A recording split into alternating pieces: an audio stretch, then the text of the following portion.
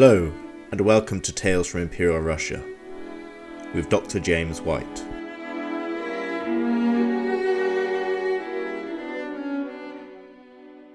Episode 12. The First Rasputin. The Tale of Fotii Spasskii. From cartoonish villain to semi-tragic hero, from misunderstood holy man to a dark sorcerer casting his pall across the Russian Empire, the story of Grigorii Rasputin remains one of Russia's most well-known. A particularly pious but often flawed Siberian peasant, Rasputin came to the notice of prominent Orthodox churchmen in the early 20th century, and through their patronage gained personal access to Nicholas II and his family. Offering spiritual counsel to the Empress, in particular during her son Alexei's near-fatal bouts of haemophiliac bleeding, he was able to leverage his relationship with the Tsar into political power. Subject to endless gossiping and scurrilous rumours, Rasputin came to represent, for many, the decay and decadence at the very top of the imperial regime. However, Rasputin was by no means the first putative holy man to wield incredible and potentially destructive influence over a Russian ruler. If we turn the clock back by nearly a century, we find a similar such individual at the court of Nicholas II's great-granduncle, Alexander I, who ruled between 1801 and 1825. The monk Fotii Spasskii. Born in 1792 near the ancient city of Novgorod, Pyotr Spasskii, Fotii was the name he was given upon taking monastic vows, was the son of a village priest. His was not to be a particularly happy childhood. As with all too many rural Orthodox priests, Fotii's father found recourse from a life of toil and hardship in the bottle. During his father's bouts of drunkenness, Fotii found himself on the end of severe beatings. But his father's priestly status guaranteed him one key advantage: access to the Orthodox Church's schooling system. Excelling in the often grim, violent and cold atmosphere of the average Russian seminary was no mean feat, but Fotii did so, thus gaining himself a place in 1814 in the St. Petersburg Ecclesiastical Academy, the Orthodox Church's equivalent of a university. Already an extremely spiritual young man who believed he was on a special mission from God, this was the point at which Fotii began to receive strange and terrible visitors. Demons, apparitions, and apparently even Satan himself, who would reach out and strangle Fotii by the throat. On one occasion, Fotii demanded that the devil show himself in his true form. The visage that revealed itself was so horrendous, so hair-raising, that the young man had to take to his bed for several days in order to recover. Giving his turn to the darker sides of Orthodox mysticism, Fotii decided to abandon his studies and become a monk in 1817. This was no surprise to the people around him, for whom his asceticism and spirituality were legendary. To keep the horrible visions of hell at bay, Fotii practiced an extreme regimen of prayer, self-denial, and self-punishment. In the depths of the freezing winters of St. Petersburg, where the wind is so sharp it feels as though it can cut like a knife, Fotii insisted on wearing only the lightest of clothing, and no undergarments. He wrapped his body in heavy, wrestling chains, and deprived himself of food to such an extent that he looked more like a skeleton than a living man. Tea he denounced as a pagan and idolatrous communion. It is perhaps no wonder that such measures were hardly effective at keeping monstrous hallucinations at bay. A not infrequent sight on Petersburg's grey granite streets was that of Fotii chasing down some imp he had caught in the act of causing mischief. But none of this disturbing behaviour particularly harmed his career. His first posting was quite prestigious, religious instructor to a corps of officer cadets in St. Petersburg. Among their ranks were sons of some of the most prominent aristocrats in the country. He was alien to them, and they to him. Fotii was shocked to his core to hear the latest a-religious philosophical ideas rolling off the tongues of these young military men. There were few things that Fotii despised more than the systems of thought and belief that came from outside Russian orthodoxy. He once described reading such a work as feeling as though his skin was being peeled off. So much did he hate the circulation of such texts that he compiled a list of 332 books, then freely on sale, that he considered heretical, blasphemous, and worthy of the severest censorship. In 1820, Fotii was able to enter still further into the loftiest echelons of Russian society by impressing the aristocratic courtier Baroness Anna Orlova-Chesmienskaya, the daughter of one of the men who, some 60 years earlier, had helped Catherine the Great overthrow her luckless spouse, Peter III. Rich and extremely religious, Anna was mightily impressed by Fotii's fiery style of sermonizing, his seemingly endless detestation for the intellectual and cultural products of the West, and his immense sacrifices made in the name of spirituality. She became his spiritual daughter, moulded as he saw fit. His surviving letters to her are an odd combination of severe chastisement and petulant whining. Her protection was invaluable.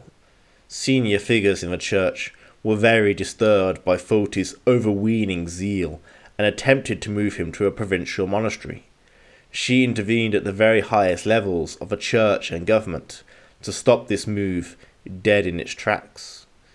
No less crucial was her great fortune in both riches and friends.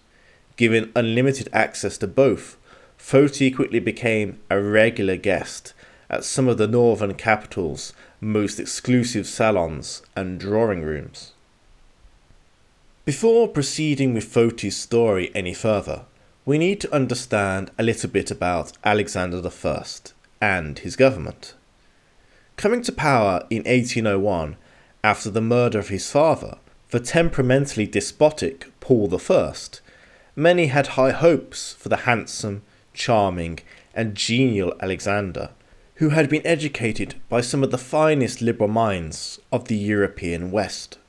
Although reform was slow and cumbersome, particularly with regards to the serfs, the majority of Russian peasants kept in slave-like bondage, these hopes had largely not been betrayed by 1812.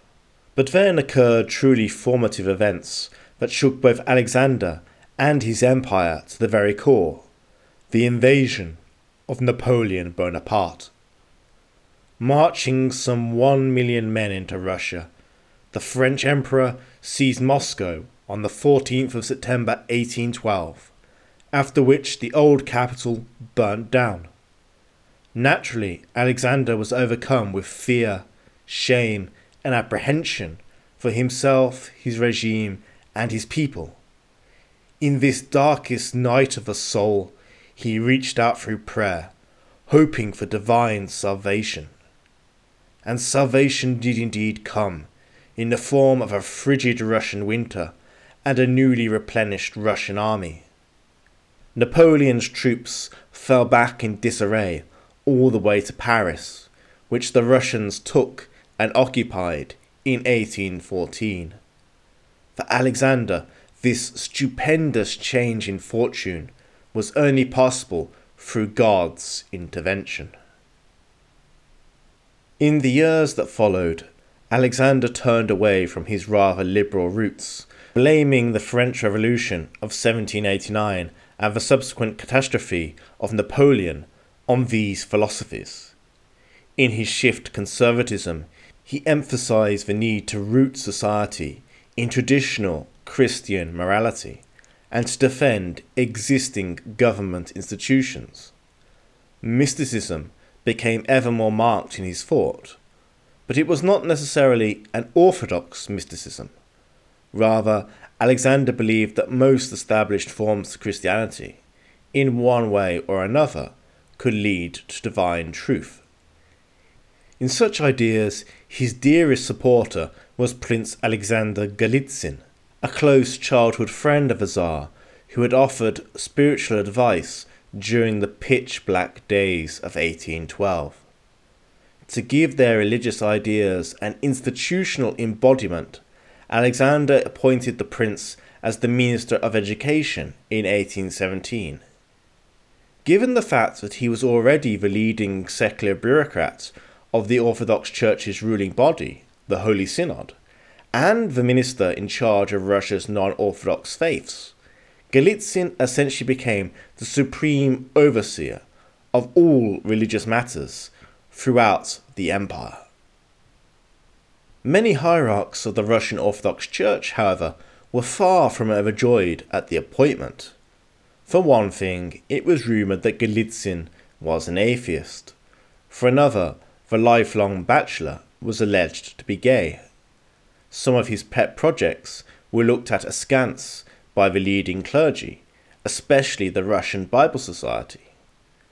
This association had as its aim the translation of the Bible from the often incomprehensible liturgical language of Old Church Slavonic, and the widest possible distribution of this translation around Russia. Although Orthodox churchmen were heavily involved in the translation and the Society's administrative business, this could not disguise the fact that it had been established by a British missionary group, and as such might conceivably be a vehicle for Protestant evangelism. And finally, Golitsyn's overwhelming administrative power and influence over the Tsar led to increasing government interventions into matters that the clergy considered to be of exclusively church or theological interest. Opposition to the seemingly omnipotent Golitsyn began to grow. This was how matters stood in 1822, when Baroness Anna Orlova introduced Fotii to Bishop Seraphim of St. Petersburg. Although not as rough-hewn or outrageously zealous as Fotii, the bishop was cut from very much the same cloth, having an identical loathing and suspicion for Western ideas that could well, in his opinion, foment the same revolutionary disaster that had struck France in 1789.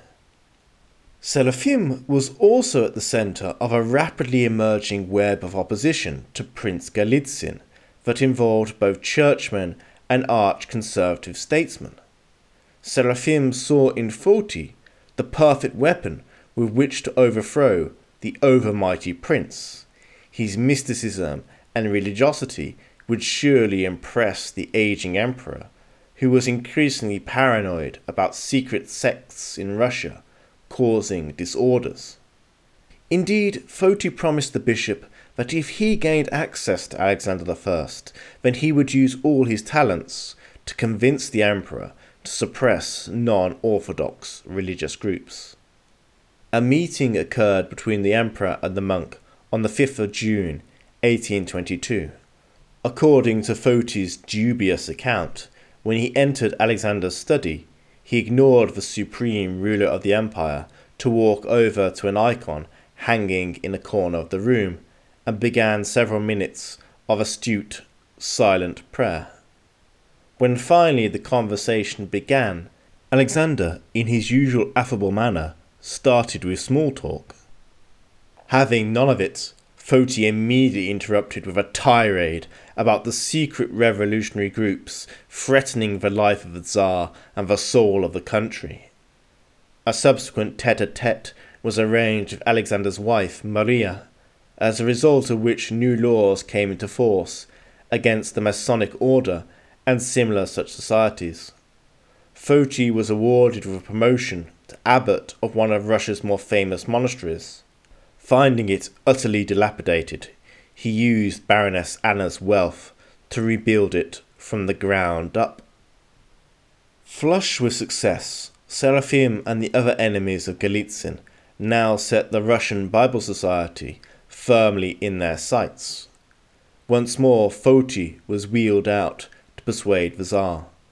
Another meeting came about on the 20th of April, 1824, this time with the monk being smuggled into Alexander's office via a secret entrance. Once more, Fotii used his poisoned tongue to claim that the foreign Protestant organizations, supposedly hidden under the Bible Society's skirts, sought both the religious and political overthrow of the empire. The best and surest way to smash the Bible Society was not simply to ban it, but to also cast down its leading supporter, Prince Golitsyn. Although the emperor remained reluctant to turn against one of his oldest friends, he began to move against the Bible Society and its workers, going after the German Protestant preacher Johannes Gosner, whose public preaching and controversial commentaries on the Bible drew the ire of Orthodox conservatives like Seraphim and Fotii.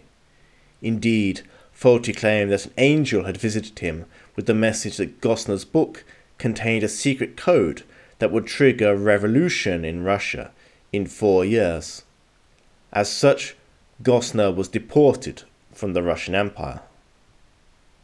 When news of Gosner's deportation arrived on Golitsyn's desk, the prince was incandescent, since he was an admirer of the German and his books.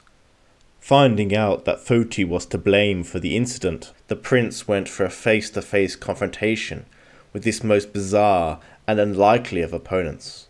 As Golitsyn defended Gosner's reputation, Fotii angrily blurted out that Golitsyn's inevitable fall from power would be akin to Lucifer's descent from heaven.